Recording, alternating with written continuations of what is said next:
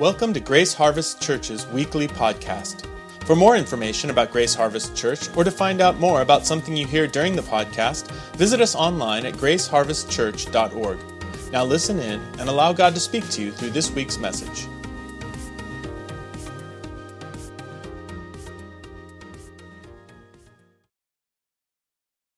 Mother Teresa said this, and I shared this last week, but I love this quote. She said, if we don't accept Jesus in one another, we will not be able to give Him to others. If we don't accept Jesus in one another, we will not be able to give Him to others. Years ago, I used to listen to a particular music artist, and he had one particular line in one of his songs that spoke of Jesus coming to us in His distressing disguise. And I remember, as I listened to that song, I remember how that term stuck to me. This idea of Jesus coming to us and He's disguised. And His disguise is distressing. His disguise doesn't look like we would stereotypically think of when we think of Jesus. We would think of Jesus, with a beard and long flowing white robes and, walking along the Sea of Galilee. The wind from the sea is kind of blowing his robes. And, he speaks in a British accent. Super skinny. You know the guy. You know the Jesus I'm talking about. But Jesus doesn't come to us like that now. I mean, sometimes He does. There are people who experience Him in supernatural ways. He appears to them in a vision or He reveals Himself. We know right now in the Muslim world, all over the Middle East and in other parts of the Muslim world, Jesus is appearing to Muslims hanging on the cross or risen from the dead. He's speaking to them and He's manifesting His gospel to them, even though they're not looking for Him. And we're hearing about many Muslims that are coming to Christ. By the way, just so you know this, did you know that the fastest growing segment of Christianity in the world is in Iran? A lot of people didn't realize that. The fastest growing church in the world is in Iran right now. So that's encouraging, isn't it? Now that doesn't go along with my message, but hey, it's okay. Jesus comes to us in a distressing disguise many times. And He comes to us in the people that we come across every day. And He doesn't look like we expect Him to. He's disguised, and His disguise is distressing. His disguise may be the kind of disguise that you in particular have a difficult time with. And He'll come to you that way. And we're going to be talking about how He welcomes us back and how He shows up through people in the Scripture and how He showed up in particular to one man today in the weeks ahead. So last week we learned that a loving church family recognizes, honors, and sacrifices to demonstrate that people belong. You belong here. I really believe that. If you're here today, now you might be checking out churches, you might be kind of, doing the church shopping thing and seeing if we're the place you want to be. And I get that, and I would encourage you to check out other churches in our community if that's you, because we've got a lot of good churches in Moses Lake. A lot of really good churches. So check them out, go ahead. But I want to tell you that I believe that most of us that are in this room right now belong here. We belong here. It's not an accident that you came in and something connected and something happened and God did something inside of you. That's not an accident. And I want you to know that you're valuable to us. And I really mean that. You're valuable to us. You're not just filling a seat. We're not looking at you with dollar signs over your head. We're looking at you as human beings that bear the image of God, that are in need, like all of us, of redemption and forgiveness and the love of God, that are in need of transformation, that are in need of the life-changing power and presence of Jesus Christ. But I want you to know you are valuable to us, and you're valuable to God. You're valuable to God, and you're loved by God. And He wants you to know that you belong in His family. Amen? Today we're going to learn that Jesus makes people who've been stigmatized and rejected belong within His family. He died that the rejected and cast out of our world can be loved, accepted, and made to feel like they belong with Him and His family. And I want to tell you, that's my experience. My experience is that I was included in a group that I didn't think I belonged. Amen? So I'm going to start today by talking about the people that God chooses to belong with Him.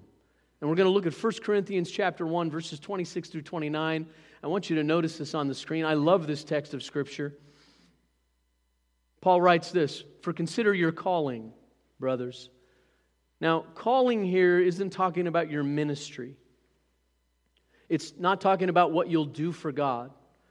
It's the calling that you receive when you become a follower of Jesus Christ. It's the calling toward salvation.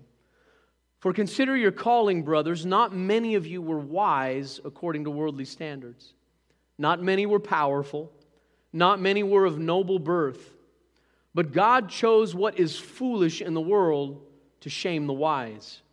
God chose what is weak in the world to shame the strong. God chose what is low and despised in the world, even things that are not, to bring to nothing things that are, so that no human being might boast in the presence of God. So I was making notes here, and the first kind of sub-point to this point is simply this: God chooses the least likely to succeed often. Amen? And all of you out there that are like, that's me, amen, yeah, I already have hope. Right? The things that we think give us value and importance are meaningless to God. It seems that God's people are often made up of the foolish, the weak, the low, the despised, and the powerless. This is often true because the powerful, rich, high, and esteemed of our world often don't see their need for God.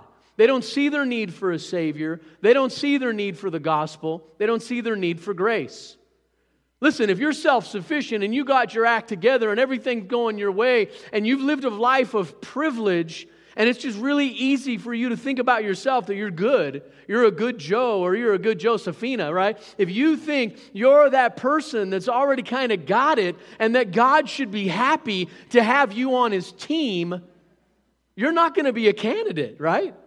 I mean, God can break through those things. We see that in Scripture. But oftentimes, people who recognize, who've had their eyes open to their need, are the ones that become the called, right? You recognize before God, He opens your eyes and gives you the ability to see that you need Him. You know, over the years, many have commented to me at different times how many broken people were in our church. Sometimes they meant it critically. Sometimes they've seen it as a fault or a weakness to our church. I've often reminded those people that Jesus spent a lot of time with the broken, that He loved sinners and the rejected and the stigmatized people of His time. If we were ever to become a church where broken people like me don't feel welcome, I'd be really concerned. I'd probably want to go somewhere else. I never want to be a holy club or a country club church. I want everyone to feel welcome here, but I also want people to be challenged to grow and become more giving, more selfless, and more like Jesus. Amen?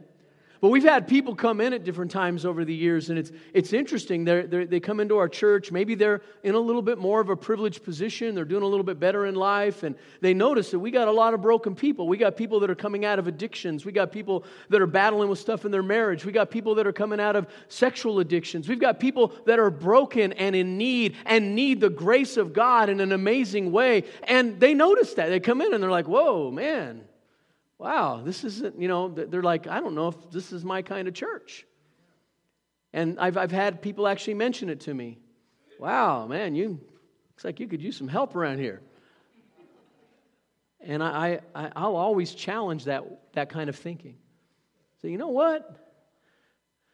I'm really glad our church. Now listen, I understand. Not everybody in here is coming out of the things I just mentioned. Not all of you in this room are dealing with those issues, but everyone in this room is dealing with some kind of sin, some kind of brokenness, some kind of weakness.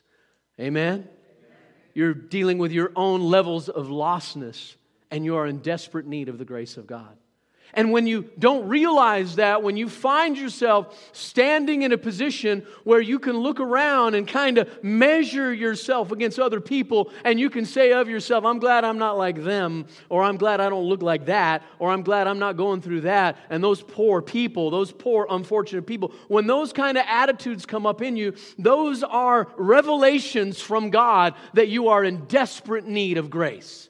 They're revelations from God that you need to repent of having a judgmental spirit, having a spirit of self-righteousness that sees yourself better than another. Because the truth of the matter is we're all made of the same stuff. It's broken and fallen. It's called sin. And without redemption in Jesus Christ, it doesn't matter how good you look put together on the outside. You are a messed up human being who, if you don't have redemption, you'll be damned and apart from God forever. So let's remember that. Let's remember that, people say this sometimes, but if not for the grace of God, there go I. And I'm going to tell you, it's very true of my life. I tell people all the time, if Jesus Christ hadn't rescued me and didn't continue to rescue me, I'd either be in prison or dead, or right now, who even knows the level of brokenness I would have in my life? So thank God for grace, amen? And God chooses those who have nothing to boast in. That's the other point I see from this. The truth is, before God, no human being has anything to boast in. If we trust in all of our achievements, our human goodness, our philanthropy, our degrees, our money, or power for our value, our standing, or our identity, they're like nothing but hot air to God. Now look, God likes it. He works in us both to will and to work for His good pleasure. So I'm not advocating laziness. I'm not saying don't work hard. I'm not saying it's bad to achieve. I'm not saying that you shouldn't accomplish everything you should accomplish. I'm not saying that it's not a good thing for people to be successful. All of that is right and good if it's in its proper place.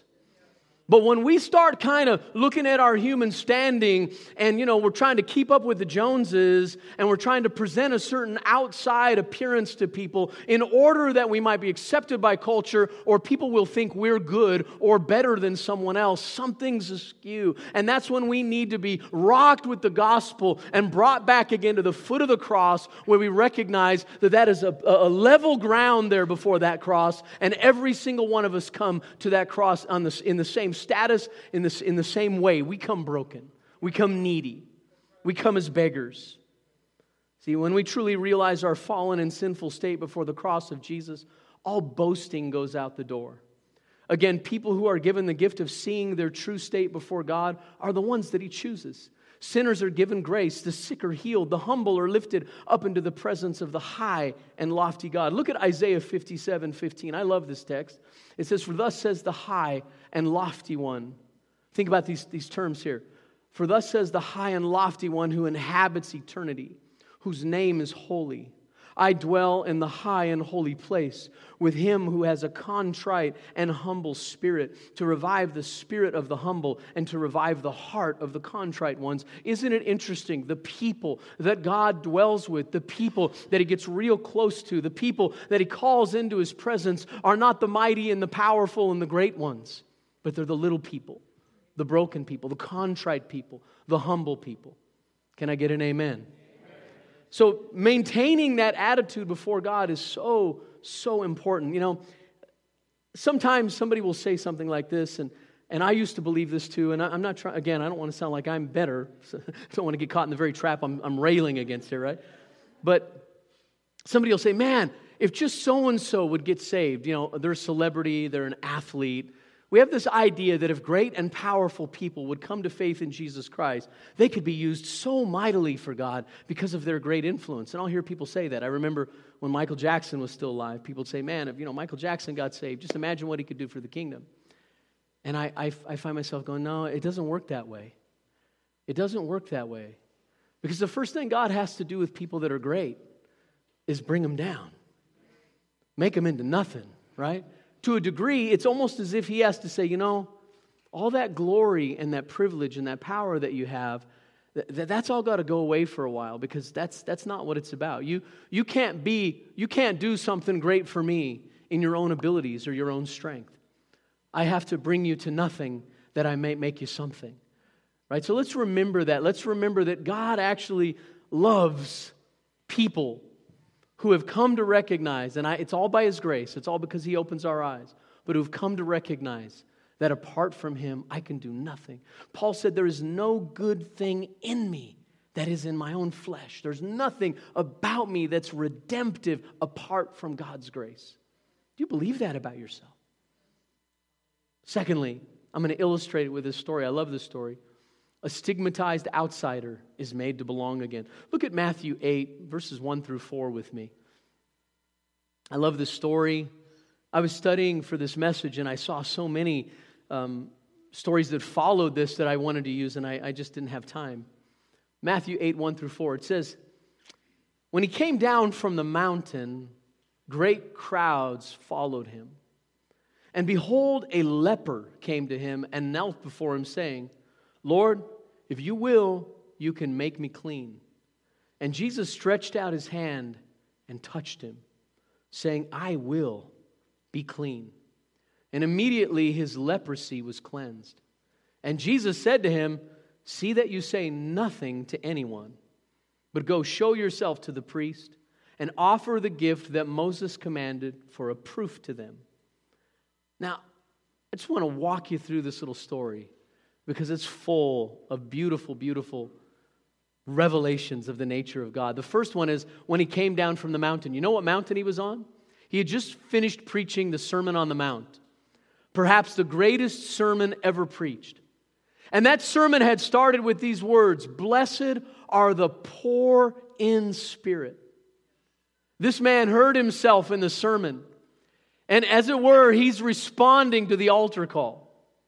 He heard the hope of the gospel in the sermon, and he recognized that Jesus would receive him and make him feel welcome. He heard the love, the compassion, the healing coming from Jesus. Jesus had just stood and spoke this profound message. And somewhere in "Blessed are the poor in spirit," "Blessed are the meek," "Blessed are all these different people in a state of kingdom need," "Blessed are they."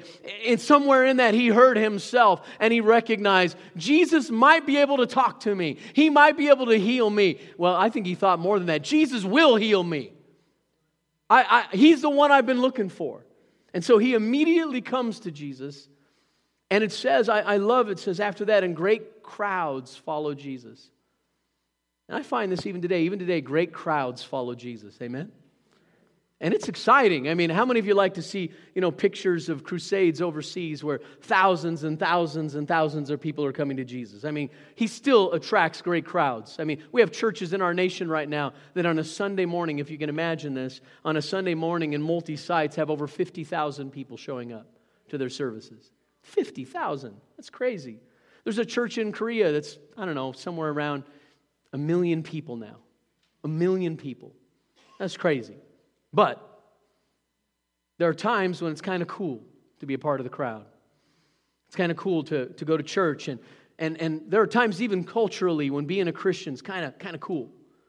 And the beauty about Jesus is he didn't turn the crowds away. He didn't reject them. He loved them. He didn't turn away from the needs that were presented to him. But in the midst of the crowd, there's one person who was rejected, unclean, and stigmatized, and this is the one who first comes to him out of that sermon. So he's in front of a giant crowd. The scripture says he goes up on this mountain. His disciples come to him. We don't know if it was just the 12 or if it was hundreds. It seems that just his close followers were near him, and then the crowds are all out there kind of below the mountain. He stands up, he preaches this sermon. He gets done preaching this sermon, and the first thing that happens is a leper comes to him. Of all people, a leper comes to him. Why is that important? It says a leper came and knelt before him. Leprosy and a variety of skin diseases existed at the time and were grounds for total isolation and rejection. Lepers were outcasts, and they only had each other for company, which is interesting because there's a crowd of people, there's disciples around him, and somehow a leper gets through. I mean, I don't know what the security team was doing that Sunday, but you don't let these kind of undesirables in. What is up with this? A leper gets through. And if you know about leprosy, lepers had to, as they walked along together, they had to lift up their voices wherever they went according to the Old Testament law. And they had to yell, "Unclean, unclean," so that a wide path would be made for them. So they were the most rejected people in the society. And in this man's case, he saw hope. He saw hope through the crowd. Look at what Leviticus 13:45 and 46 says about lepers. It says, "The leprous person who has the disease shall wear torn clothes and let the hair of his head hang loose, and he shall cover his upper lip and cry out, 'Unclean, unclean.' He shall remain unclean as long as he has the disease. He is unclean. He shall live alone. His dwelling shall be outside the camp." So this is the context for this guy. So sad and so tragic. This disease must not spread, so he must be isolated and alone and not apart. But I love his approach to Jesus. He comes to Jesus then and he says, if you will, you can make me clean. This man approached Jesus with such humility, honor, and trust. He left it up to the will of Jesus. Of course, his attitude of trust and desperation moved Jesus' heart, moved him with compassion. And I love what it says. Now think about this. Jesus stretched out his hand and touched him. He stretched out his hand and touched him. Why is that a big deal? Well, first of all, this man was unclean. He was both physically unclean and he was religiously or ceremoniously unclean. See, skin diseases in general at that time had a stigma of uncleanness, of dirtiness. Leprosy had such a bad reputation as being the judgment of God. It was seen as a result of great rebellion toward God. In that society, it's like, you're particularly dirty. You are a particular rebel. You are particularly worthy of rejection. If you have leprosy, it's because you've been really bad and evil somewhere in your heart.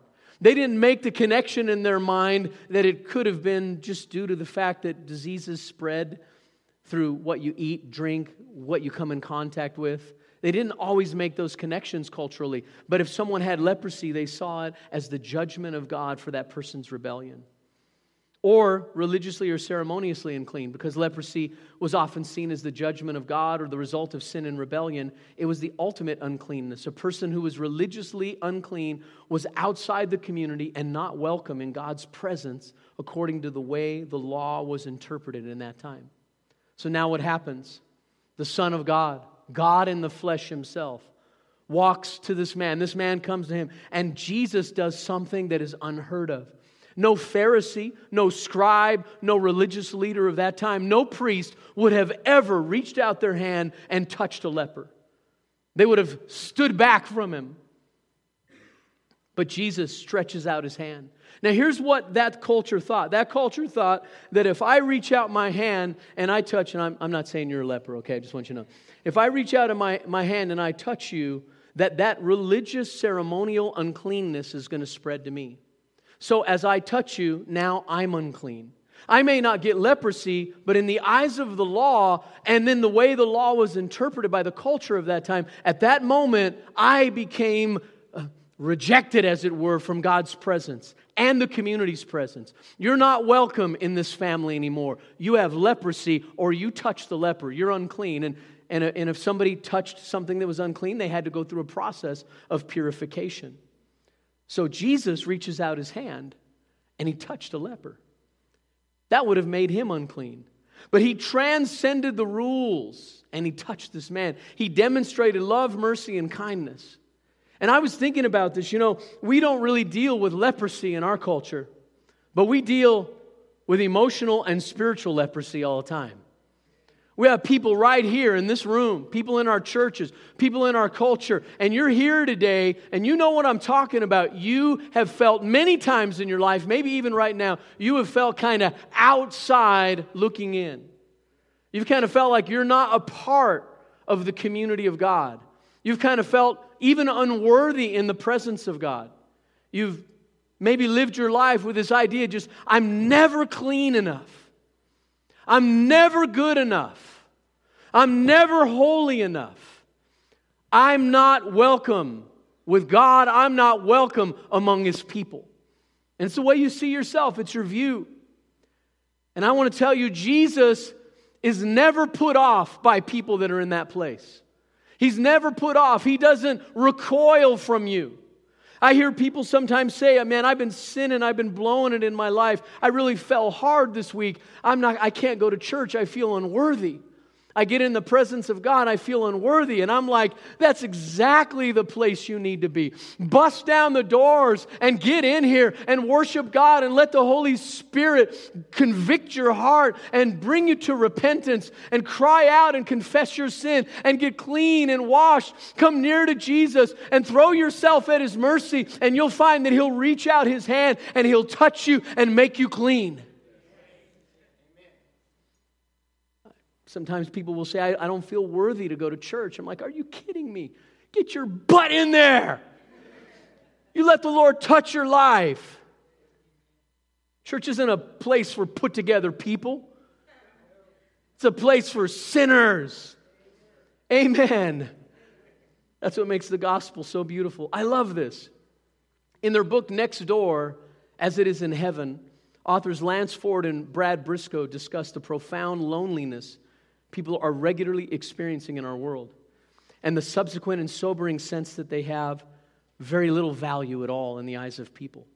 Sadly, most of us contribute to this loneliness and lack of self-worth as we move throughout our day, rarely ever lifting our heads to offer a simple greeting. Ford and Briscoe contrast our relational aloofness with the daily practice that author Peter Senge noticed among the tribes of the northern Natal in South Africa. The most common greeting, and I've heard a similar greeting in Zimbabwe because Zulu and Ndebele are, I guess you could say, family tribes, as it were. They're kin. There's a kinship there. And the most common greeting that is used to say hello, as it were, in that language, is the expression "sawubona," "sawubona," and it literally means "I see you." I love that. I see you.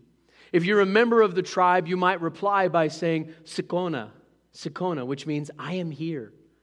So the way they would greet each other in our language would be, "I see you, I'm here." Right? Isn't that cool? And here's kind of the interpretation culturally. The order of the exchange is important because the idea is, until you see me, I do not exist. It's as if when you see me, you bring me into existence.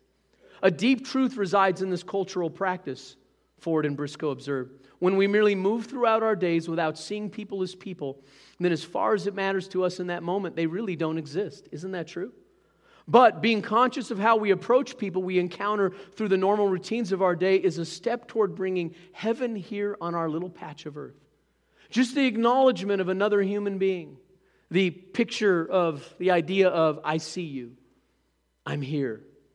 I acknowledge you.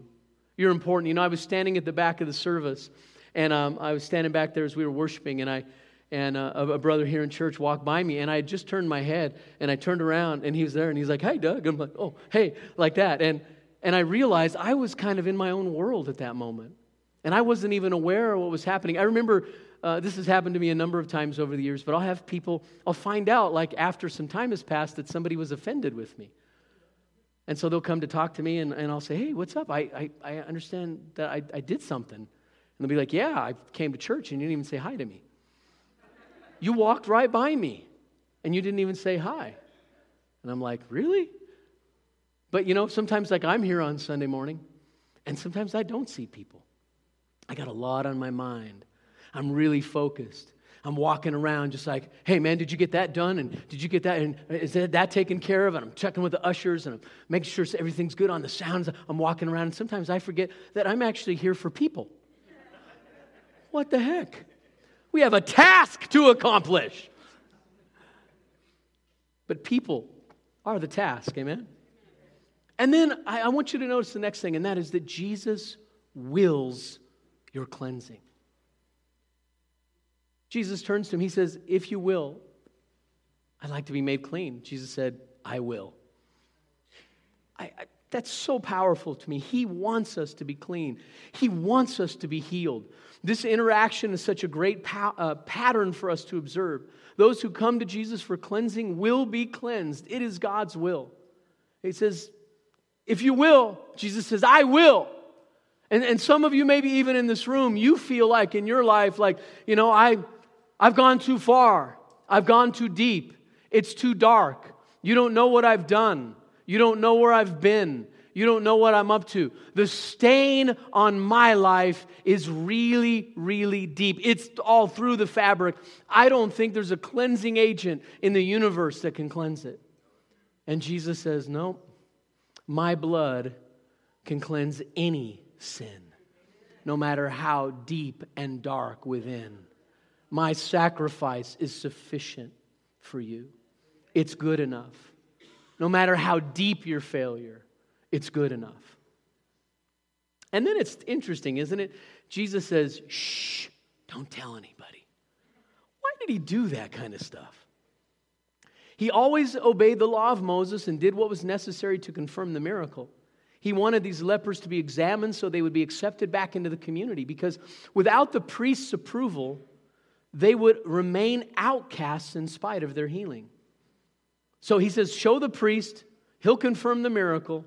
It's like go to the doctor and confirm that you're healed so you'll no longer need to be quarantined alone any longer.